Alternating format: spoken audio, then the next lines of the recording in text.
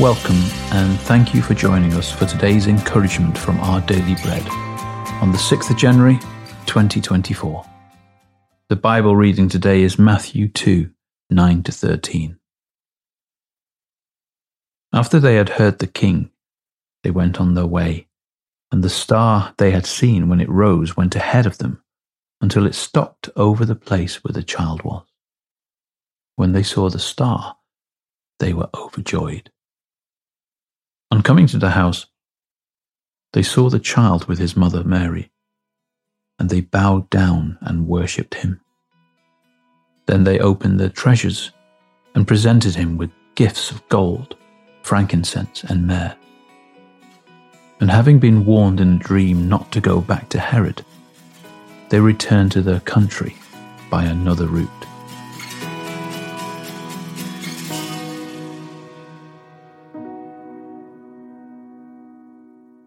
Today's article, titled The Meaning of Myrrh, was written by Tim Gustafson. Today is Epiphany, the day which commemorates the event described by the carol, We Three Kings of Orient Are, when genteel wise men visited the child Jesus. Yet they weren't kings. They weren't from the Far East, as Orient formerly meant, and it's unlikely there were three of them. There were, however, three gifts, and the carol considers each. When the Magi arrived in Bethlehem, they opened their treasures and presented Jesus with gifts of gold, frankincense, and myrrh. The gifts symbolize Jesus' mission. Gold represents his role as king. Frankincense, mixed with the incense burned in the sanctuary, speaks of his deity. Myrrh, used to embalm dead bodies, gives us pause.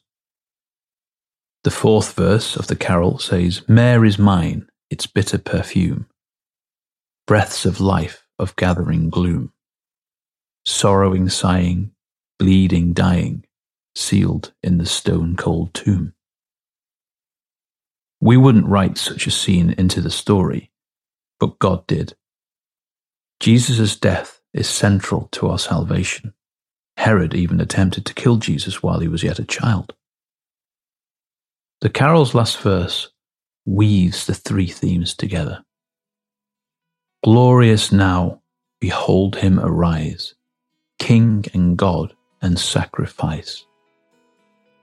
This completes the story of Christmas, inspiring our response, Alleluia, Alleluia, sounds through the earth and skies.